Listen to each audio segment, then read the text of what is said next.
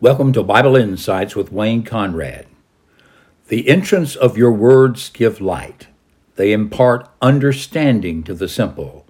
So says the Psalmist 119. Today's topic, God's Book Recovered. The Reformation of the 16th century, the Protestant Reformation, accomplished many things. One of which we have discussed in a previous podcast called The Gospel Recovered. If you've not heard that one, please go back and listen to it. The 16th century in Europe was an intense time of spiritual and religious reformation. World-altering events occurred. And there were a number of reform movements, all sharing several common convictions. The primary one centered on the Bible, its authority and sufficiency captured in the phrase sola scriptura. Now, God's book was recovered began with the fact that the Bible was translated from the Greek and the Hebrew by the reformers. As they translated God's word from the Greek and Hebrew into their language, whether it was German or English, and they read the book with greater understanding and with some correction of previously wrong words interpreted, they came to understand more of the gospel and more of the truth that's found in Scripture. And on the basis of the correction of the Word of God that was coming to them, they discovered again and afresh the fullness of the gospel of the Lord Jesus Christ, and they discovered the authority and sufficiency of the Scripture. And that's what the sola scriptura is all about. It means they made a recovery of the authority of Scripture being supreme over all matters related to salvation and the Christian life and experience. And they also came to the conviction that the Word of God was sufficient. Therefore, it did not have to have supplementation from other sources, such as tradition. You see, what they were battling against was the belief of the Roman Catholic Church that Scripture is the Word of God, yes, but also tradition, which is handed down oral teaching, is the Word of God, and it comes alongside of Scripture with the same authority. Now, to interpret those two together with utmost infallibility, you must have the magisterium of the church, which consists of the Pope and the bishops in council. They then determine the interpretation of the Scripture. So you see, though the Bible is there, it is not fully functioning as the supreme authority, nor is it regarded as being sufficient. It is being supplemented by tradition and by the magisterium of the church, the teaching authority of the church centered in Rome and its bishops. Well, this is not true, and it's not biblical. And this is what the reformers discovered as they read in God's Word itself. So they came to the conviction of sola scriptura. That is, that every doctrine that the churches receive must come from the Old and New Testaments, interpreted in light of the coming of Christ. And every aspect of the Christian life is to be governed by the teaching of God's Word, not by the tradition of men. They based it on such scriptures as the following. As regards the revelation of God found in Scripture, consider Hebrews 1:1-3. Long ago, at many times and in many ways, God spoke to our fathers by the prophets. But in these last days, he has spoken to us by his Son, whom he appointed the heir of all things, through whom also he created the world. He is the radiance of the glory of God in the exact imprint of his nature, and he upholds the universe by the word of his power. And after making purification for sins, he sat down at the right hand of the Majesty on high. Notice that it says that the prophets were inspired by God. But God has given his final word in his incarnate Son, the Lord Jesus Christ. Now, the New Testament is the witness and the record of this giving of God's Son, and it comes to us with apostolic authority. Therefore, we base all Christian teaching and practice on God's Word, because it is the revelation of God, both Old and New Testament, summed up and fulfilled in Jesus Christ, is borne witness to by the New Testament. On the basis of this, we understand the following. 2 Peter 1:19 and 21 speaks about the prophetic word. It says, "And we have the prophetic word more fully confirmed, by which you would do well to pay attention as to a lamp shining in a dark place until the day dawns and the morning star rises in your hearts. Knowing this, first of all, that no prophecy of Scripture comes from someone's own interpretation. For no prophecy was ever produced by the will of man, but man spoke from God as they were carried along by the Holy Spirit." Now, how did this happen? 2 Timothy 3:16 says, "All Scripture is breathed out by God, and is profitable for teaching, for reproof, for correction, and for training in righteousness." God himself inspired the prophets and the apostles and the apostolic witnesses to record exactly what he wanted recorded. It is not by dictation, except in rare cases, but he gives them the ideas, the thoughts, and the words as they write it under the inspiration of the Holy Spirit. Therefore, we hear the following.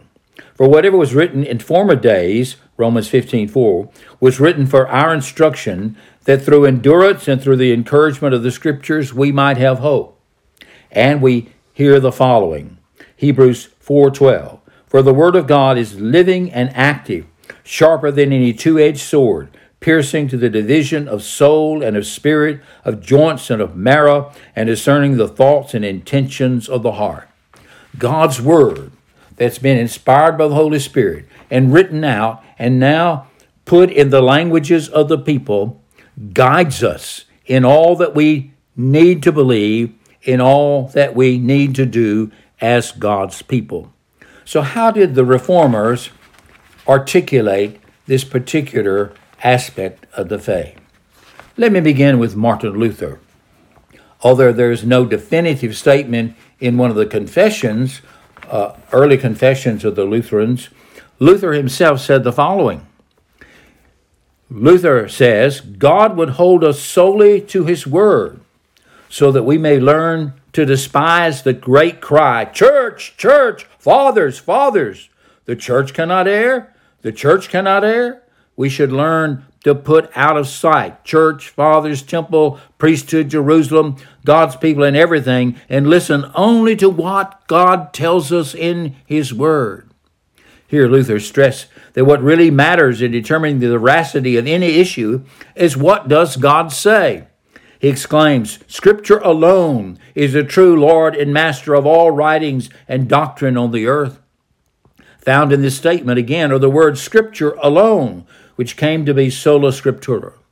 Luther went on to say, God's word wants to be supreme or it is nothing.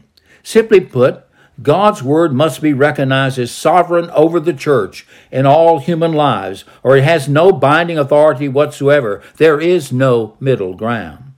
In his On the Council and the Church, written in 1539, Luther asserts that the preaching office constitutes the sure sign of a true church. Now, wherever you hear or see this word preached, believe, professed, and live, do not doubt that the true Catholic Church, that is, the true universal Christian church, is there. A Christian holy people must be there, even though their number is small. In his famous book, the most famous, The Bondage of the Will, Martin Luther wrote, "We're willing to fight each other, not by appealing to the authority of any doctor, but by that of Scripture alone." So the Christian source of authority, our fundamental authority, is God, and God has expressed his mind and his will in and through the Holy Bible, the Hebrew and Greek scriptures of the Old and New Testament that we commonly call the Holy Bible. Now, what did Calvin say about this matter? John Calvin, in the Genevan Confession that he wrote in 1556, says the following. "First, we affirm that we desire to follow Scripture alone as rule of faith and religion, without mixing with it any other thing which might be devised by the opinion of men apart from the Word of God, and without wishing to accept for our spiritual government any other doctrine than what is conveyed to us by the same Word, without addition or diminution, according to the command of our Lord. So what are we saying? Every doctrine must be expounded, it must be rooted, found in, and expounded from the Old and New Testaments. Let's listen to one other testimony of a confessional statement of a nature, and that is the one from the Articles of the Church of England. It states the following: Holy Scripture contains all things necessary to salvation, so that whatsoever is not read therein, nor may be proved thereby, is not to be required of any man, that it should be believed as an article of the faith, or be thought requisite or necessary to salvation. That's Article 6.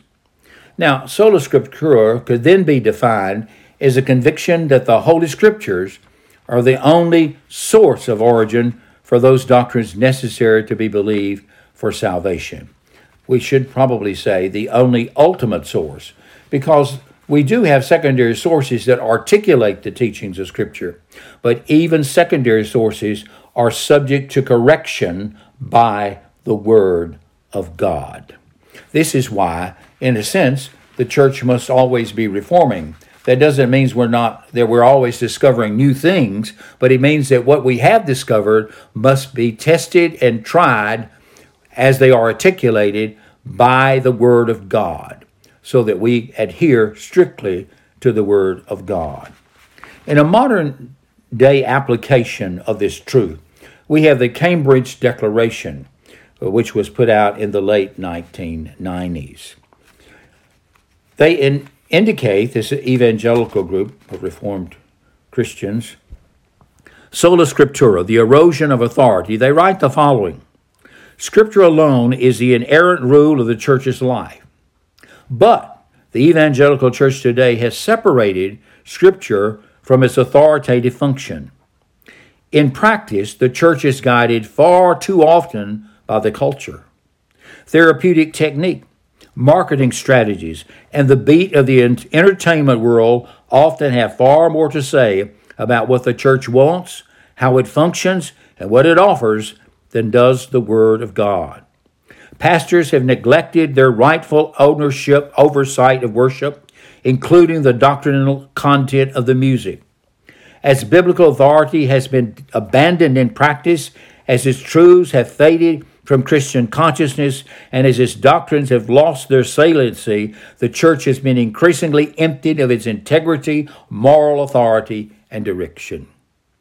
Now, in response to this situation, the Cambridge Declaration makes the following theses. Thesis 1 on sola scriptura reads, "We reaffirm the inerrant Scripture to be the sole source of written divine revelation, which alone can bind the conscience. The Bible alone teaches all that's necessary for our salvation from sin, and is the standard by which all Christian behavior must be measured. We deny any creed, council, or individual may bind a Christian's conscience, that the Holy Spirit speaks independent of or contrary to what is set forth in the Bible, or that personal spiritual experience can ever be a vehicle of revelation." In other words, we cannot contradict the Scripture by adding our own revelation, i.e., later-day prophets that come along and tell you this is what the Word means, or those who base their Christian belief and practice in their experience rather than based on the Word of God. Well, let's go back and think about the Reformers for just a moment, because although the Reformers uniformly declare their belief in sola scriptura, in so many words or not, we must understand that they did not necessarily follow it to its total logical conclusions. In other words, there's variations of how they reached or came to understand and implement the teaching of sola scriptura. Although they all articulate this fundamental truth, not all followed it to its logical conclusions regarding certain matters. And the reason for that is because of the entanglement of state and church. They had a hard time separating church and state, especially the reformers that are in Europe, on the continent, and even some in England that reference to the Church of England. And also in regard to the gospel ordinances commanded by Christ, baptism and the Lord's Supper. You see, correction of false teaching requires time and adjustment of the lens by which we read and interpret Scripture. And although we do admire the Protestant reformers for what they recovered, and they did articulate great truths that they recovered for the church and that we must hold on to tenaciously, we must also understand that their experience of being conformed to that was progressive in nature, and ours sometimes is also progressive in nature and needs to be adjusted from time to time by a re-examination of our beliefs and practices under the scope of the Word of God, the Old Testament and the New Testament. But the Old Testament must be interpreted in light of the New Testament, and especially the coming of Christ himself. Because if we reverse the order, we'll end up with something that's not exactly what it should be. God's book was recovered, though, at the Reformation, and we can thank God for that. It was recovered in certain areas. It was recovered by a faithful translation and subsequent translations based on the Greek and Hebrew. So God's word was restored to the people in a truer form than had been there previously. It was restored to the church in its reading of it publicly and its preaching of it from the pulpits. This was recovered at the Protestant Reformation. And because of this, the gospel itself was recovered and came to be articulated more clearly, although at times it can be fuzzy if we are not careful to keep examining our declaration of it in light of the Word of God. So, we have this recovery of God's book. It was recovered. We have God's book with us today. It can guide us. It's in our languages, and we need to read it. We need to preach it and teach it. And we need to base our doctrine and our explanation of the doctrine faithfully upon it. And we must conform our lives to the principles that it outlines for us. This has been Wayne Conrad with Bible Insights.